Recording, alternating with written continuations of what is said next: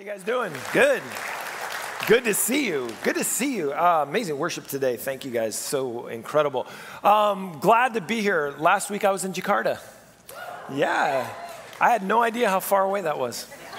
A 17-hour plane ride. That's the second longest one. I went to Dubai last year for the World Vision thing, and that was 19 hours, and that was, But this was equally difficult. One thing I learned about Indonesia and Indonesian people is that they don't want you to go 2 hours without eating. And Indonesia is this amazing place, right? It's like 17,000 islands, all these different, tribes and people groups. And so you'll talk to somebody and they're like, have you had Indonesian food? And you're like, yeah, I think so. I've been eating since I got landed the plane, And they're like, yeah, but did you have this? And you're like, I don't know what any of these names are. And they're like, nah, you didn't really have Indonesian food because it's not my kind of Indonesian food. And so we kind of ate our way through Jakarta for a few days and got to meet some amazing people and some great work that's being done there. And so stay tuned for hopefully more connection and more growth for what God is doing through Crosswalk Church. And it was an incredible trip. Got back last Monday, and I think I'm on the right time zone now. I'm not sure. But it's good to be back here with you. And Pastor John, thank you so much for preaching the final sermon in our series last week. Really appreciated that. And that series it blew us away how many people were needing to hear the church speak about mental health and mental wellness and that sort of thing. And so we'll probably be talking more about that in different ways over the next few years to keep it important. Next week we're starting season 2 of our Uncomfortable series. And that was a fun series. I don't know if you remember that. We had a cellist who'd never played cello before. You remember that? And he took one for the team too, because he's a phenomenal musician. He's like, I don't play that instrument. We're like, it'll be fine. It's not fine. But anyway, so I'm looking forward to doing that. I'll be kicking it off next week. I'm really excited to be here for that and get it started. As you know, we're in the midst of a few things. And so I just wanted to talk about the lift a little bit. We're about $300K, which is great. We've got 2 months as we're looking towards raising $1 million for the upgrade of this campus and this digital infrastructure, the stuff that we do in this room. The vast majority of it goes to our sound system and like I said, the digital infrastructure to make what we do here happens and even more smoothly and better. I won't spend a lot of time on it, but I do want to talk specifically to you who are online, if I can do that for just a moment, because there are many of you who catch this service and it's a real blessing to you. And you go to your other churches, which is great, and you come home and you're like eating tacos or something, and you're like, we should turn on Crosswalk. And you get an extra added blessing. So I'm wondering if this is a place where you're finding some community, whether it's online or you swing through every once in a while, but that you find a blessing from the messages and from the worship that happens here, which you should, because the worship is incredible and God is really just amazing. I wonder if you consider giving as well. You can go to our website, crosswalkvillage.com, go to give, and then give to the lift if it's blessing you as well. I know it's maybe not your home church, but we have your heart because you're watching us. So we'd love you to engage in giving with that as well. And in that way, you can add to the mission of what we're doing, which is to love well. And just so you know, we got to give a shout out to our worship team. We have one video of a song we did, Holy Forever, that moved into Holy, Holy, Holy. It just passed 1 million views on YouTube, which is incredible. Yeah, so to the worship team, to Taylor and his team, to Kenny Miranda, who did all the mixing, just congratulations and thank you for representing so well. And I know they're working on another one, which is going to be very cool. So our mission, as you know, is to love well. Now, why is loving well so important? I know we talk about this a lot, but I thought I'd break it down before we get to the topic that we're talking about today. It's pretty simple. Matthew 22 says this: Jesus replied, "You must love the Lord your God with all your heart, with all your soul, and with all your mind." First commandment, some of the commandments, full submission to love. Right? It's the priority, it's the source, it's the focus, it's what we're supposed to do. And Jesus says this is the first and greatest commandment. But this does not mean neglect of others. In fact, it's quite the opposite. And I love how Jesus says this. Jesus says this is the first and greatest commandment. And the second is equally as important. He said, so this is the great one, and there's nothing greater, and the second one is just as good. Right? Which is a little confusing. But it means that these things are on the same line, on the same level. The second is equally important. Love your neighbor as yourself, right? And this is the entire law and all the demands of the prophets are based on these two commandments. Now, I love that Jesus did this for a few reasons. One, it's simple, it's easy to remember. Second of all, we have a problem with Scripture. And you know what the problem with Scripture is? It's really long. You know this because you try and read the Bible through, because we all have that feeling of like, I'm going to read it this year. I'm going to read the whole Bible through. And so you get all the lists and everything and what you're supposed to read, and you get to Leviticus, and you're like, I don't want to do this anymore. Which I totally understand. Leviticus health laws are exhausting, right?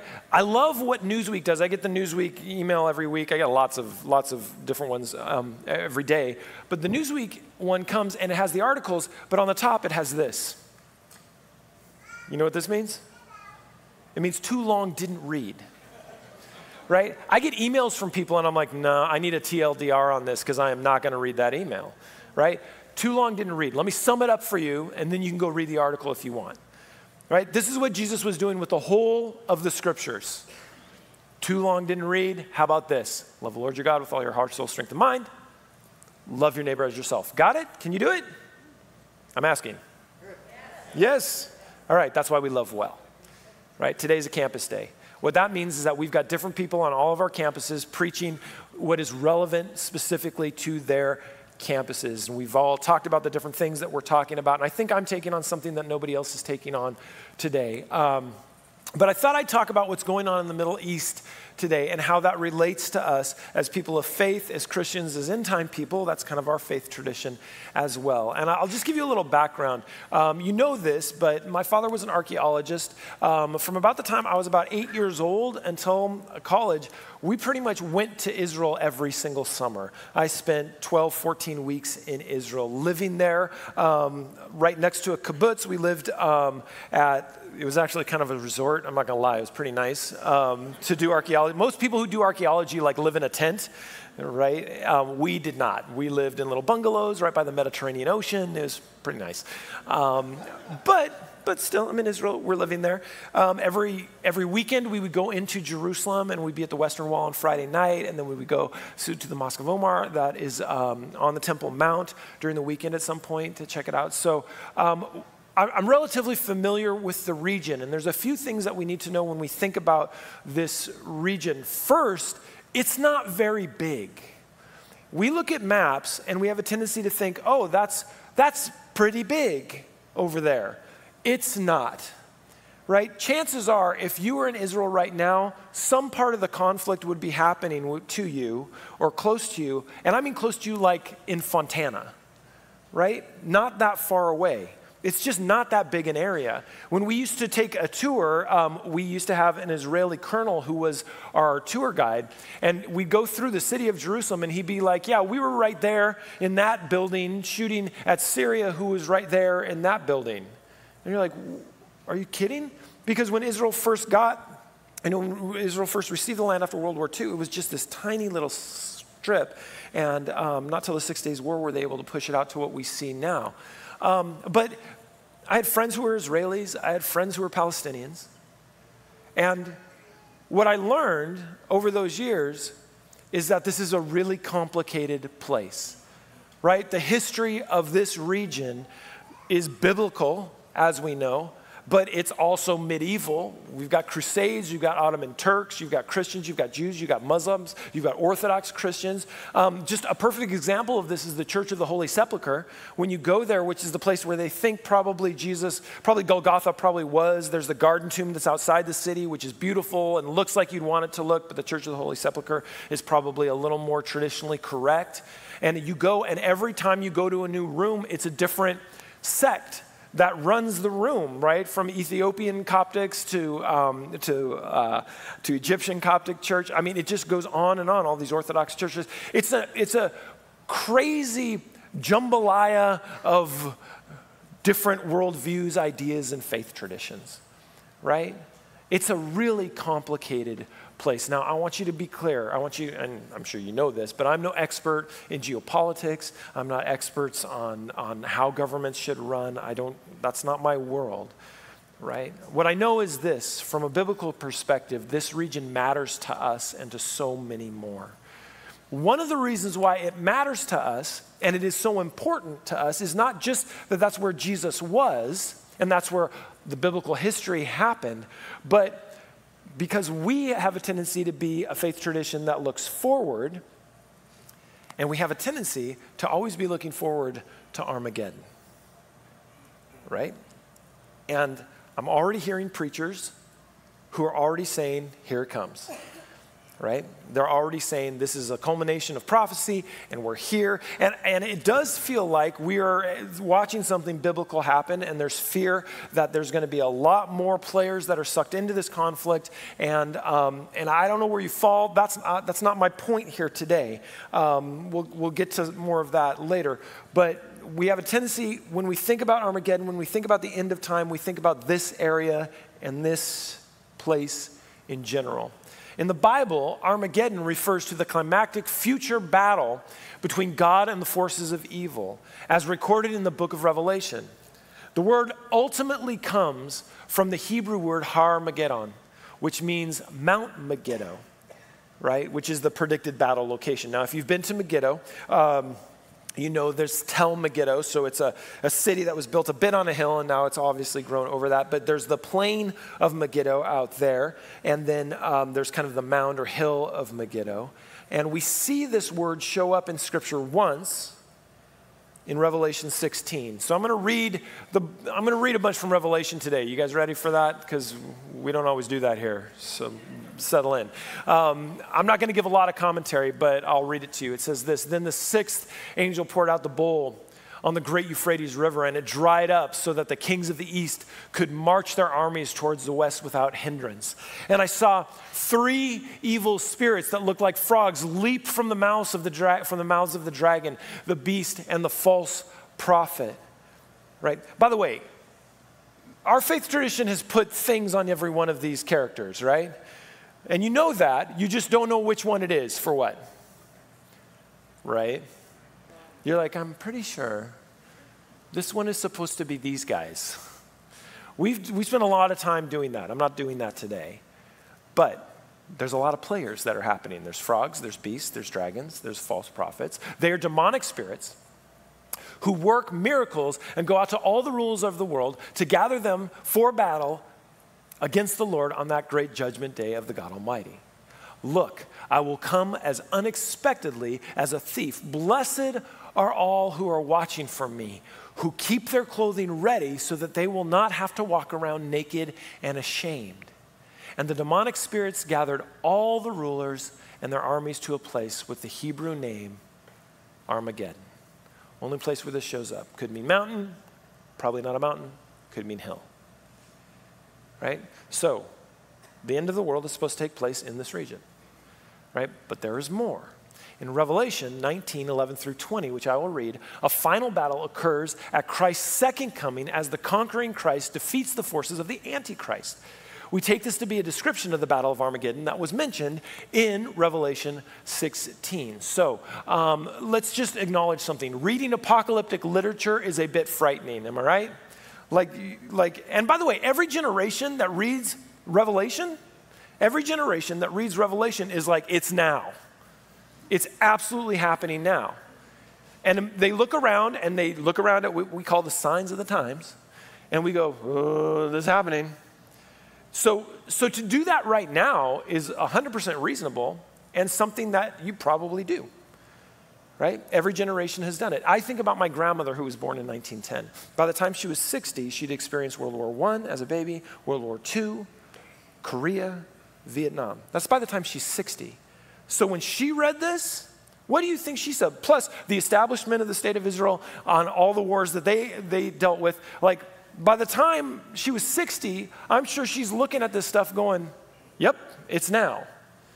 Our early church parents did that, and so forth every generation since. But let me read Revelation 9, 11 through 20. Then I saw heaven opened, and a white horse was standing there. Its rider was named Faithful and True, for he judges fairly and wages a righteous war. His eyes were like flames of fire, and on his head were many crowns. A name that was written on him that no one understood. except himself. He wore a robe dipped in blood, and his title was the Word of God. The armies of heaven, dressed in the finest pure white linen, followed him on white horses. From his mouth came a sharp sword to strike down the nations. He will rule them all with an iron rod. He will release the fierce wrath of God the Almighty like juice flowing from a winepress. On his robe, at his thigh, was written his title, King of Kings and Lord of Lords. Then I saw an angel standing in the sun, shouting to the vultures flying high in the sky, "Come, gather together for the great banquet God has prepared. Come and eat the flesh of kings, generals, and strong warriors, of horses and their riders, of all humanity, both free and slave, small and great." Then I saw a beast and the kings of the world and their armies gathered together to fight against the one sitting on the horse and his army. And the beast was captured, and with him the false prophet who did mighty miracles on behalf of the beast. Miracles that deceived all who had accepted the mark of the beast and worshiped his statue. Both the beast and his false prophet were thrown alive into the fiery lake of burning sulfur. Sounds like an angry, though justified, God of wrath. By the way, I've heard some descriptions of Jesus Christ coming back that sound a lot like this, but in modern terms. Jesus coming back with a robe drenched in blood with an AK-47 shooting down all their enemies. Well, it's funny and it's not, because there are certainly Christian sects within North America that believe that's how Jesus comes back. All right? So, does this have anything to do with what is happening today in our region? Listen, I've already listened to sermons and lectures tying all of this together. Apocalyptic rhetoric that will curl your toes. Warnings of the signs of the end. Fulfillment of prophecy by connecting certain players to certain biblical roles. It's out there. Some are kind of fun, not gonna lie. Some are a little scary. Some are outright crazy. And some sound almost right. And you know that we come from a faith tradition that has a proclivity to look for the end. Because for some reason, we've thought if we can figure it out, and we know exactly what's going to happen, first of all, we'll know which hill to run to when, right? And we'll be okay. We can face the coming trials as long as we know what they are. Oh, and by the way, all of this writing, all of it, it is definitely about us. In the history of the world, somehow, it all hinges on our little tribe of believers. Is there anything wrong with this? Anything wrong with the way we think? Right? Starting in 1844, we started looking around at signs of the times. In fact, our full premise of even becoming a church was that Jesus is coming soon, and all this stuff is unfolding prophetically. Every generation has seen it unfold prophetically. And by the way, every generation has had to reach its own end. So to think apocalyptically about your life and your experience here on earth is 100% appropriate. But we need to be careful that A, we don't assign roles to nations or people that God hasn't. And B, we need a hermeneutic that doesn't just put us into panic all the time. Now, this is what I'd like to say about what's going on right now. It's horrible. There's nothing good about it. What Hamas did, not good. Right? Hamas not being the Palestinian people, but deeply embedded. What Israel had to suffer and what Israel has visited, not good. Loss of life is never what God wants and never what we should want.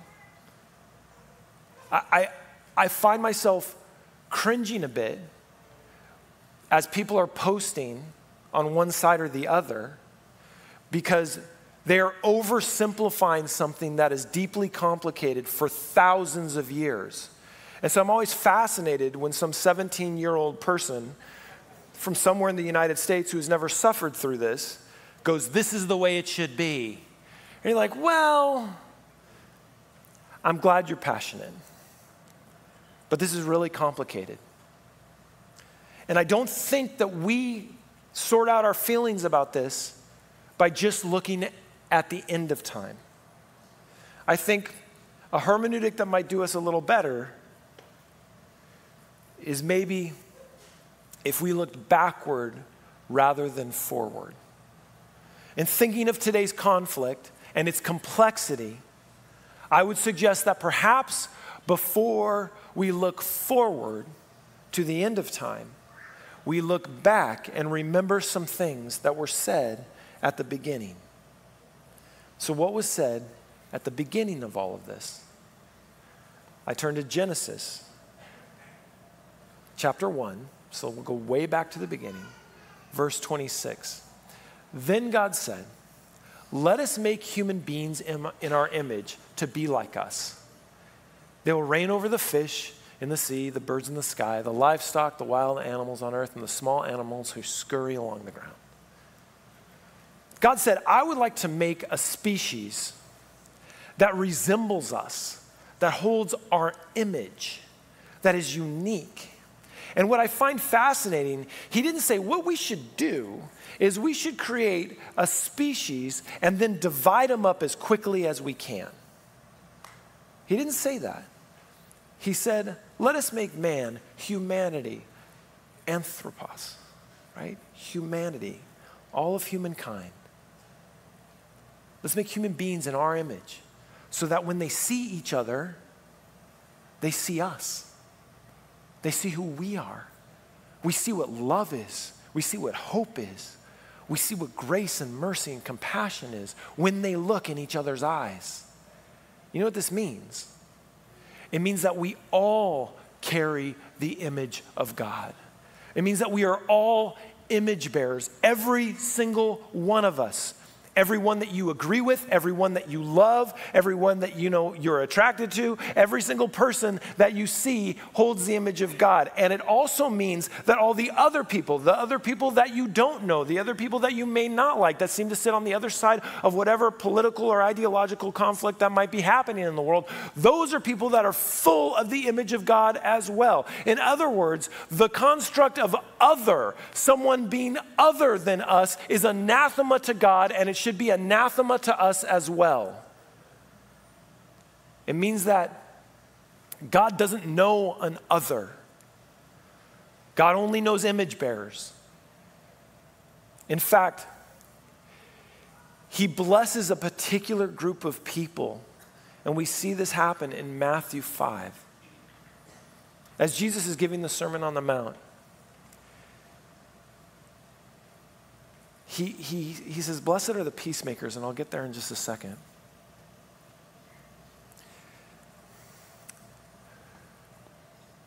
It's a complicated conflict in a complicated world. Loss of life is never what God wants, and never what we should want. It feels as if things are out of control, and it feels like we're pummeling towards something that may be even more out of control. And truly, we might be. The fear is that other nations get sucked into this particular conflict, and it expands and it broadens. In moments like this, I'm reminded of the words of A.W. Tozer in his book, A Man of God. He says, while it looks like things are out of control, behind the scenes, there's a God who hasn't surrendered his authority. And I wonder what God wants for us as people way separated from this conflict. And let me just admit this. I don't live there. It's easy for me to talk about the importance of the image of God in every single person that's involved in this conflict from a really safe place here in Redlands, California. I'll acknowledge that. I'll acknowledge that I'm not dealing with intimate loss of life due to this and the horrendous actions of certain people and certain nations. I'll acknowledge that. So I get to speak to the aspirational parts of humanity today. because I'm not running from a bomb that's falling down on my home. But I want to give us a hermeneutic in which to view not only what's happening there, because that's not the only conflict in the world, first of all. And second of all, it's not the only conflict that will happen in the world. But Jesus says in his Sermon on the Mount, he blesses lots of different things, but one of the things that he says is, blessed are those who work for peace, for they will be called the children of God. So, our response as Christians to this particular conflict, which is horrendous, and really every conflict, needs to be that we sue for peace and we pray for peace. That we are peacemakers. Because as we're peacemakers, we, again, show the image of God to people and receive the image of God from people. And Jesus didn't say on the Sermon on the Mount, blessed are those who figured out the end of time, for they'll know exactly when to run. He didn't say, blessed are those who spend all their time figuring out the intricacies of prophecy, so you'll know where to pin what biblical character on what nation or person that's happening right now. He didn't say that. He said, blessed are the peacemakers, for they're my children. I don't know your politics. I don't need to know. I think a place that it's safe to say we can all land is that we recognize the image of God in every single person. And we work in our spheres of influence to create peace and not division, love and not pain, joy and not fear.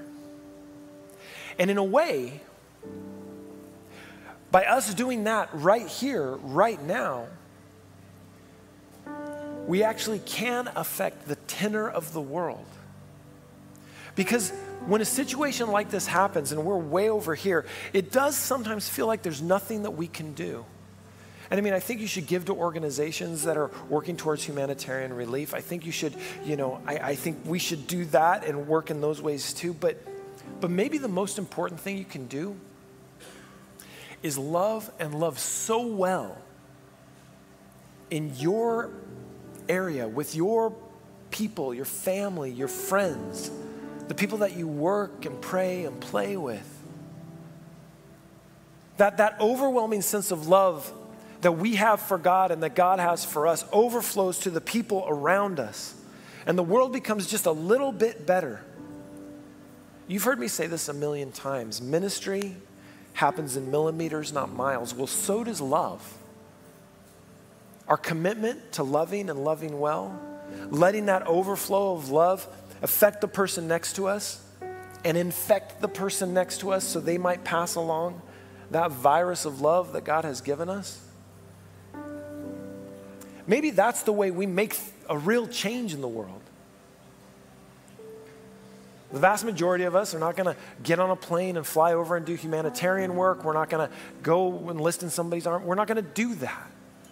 But what you can do today is to commit to a better world by recognizing the image of God in all of those around you and making sure you will be the best expression of God. And it's also you recognizing and believing that God still reigns above all of it. Even in a world that feels ridden with conflict, pain, and suffering. We believe that God is still in control. And we believe that God is still good in the midst of that. So, what do we do today? Today we pray for peace, which I think is a political reality of a ceasefire and humanitarian aid rushing in to every area and healing that will take generations. So that's what we'll do today. And then my admonition to you is that you walk out with that sense of peace and give it to everyone that you meet. So let's bow our heads today. Heavenly Father, we believe that you reign. We believe that your sovereignty is still a real thing in this world. And in this world that seems so chaotic and so conflicted, we ask that your presence be the peace that people need. Lord, right, we'll ask for the miraculous. Just come and solve it. That's better. Not one more loss of life, not one more bit of pain, not one more moment of suffering. We want that. But if you wait, then we're going to have to take responsibility for the peace that we see in the world. And that doesn't start by fixing everything. It starts by affixing our heart to you and letting that overflow of love that comes directly to us, to everyone, so that the world becomes a little better, a little bit at a time, and it aggregates into a tsunami of love that overwhelms the world. Lord, if that's supposed to start here today, let it take root in the good soil of our hearts so that it may grow and bear fruit in everything in our lives. Lord, we pray this in your name, the name of Jesus, the God who still reigns. Amen. Stand and worship with us one more time.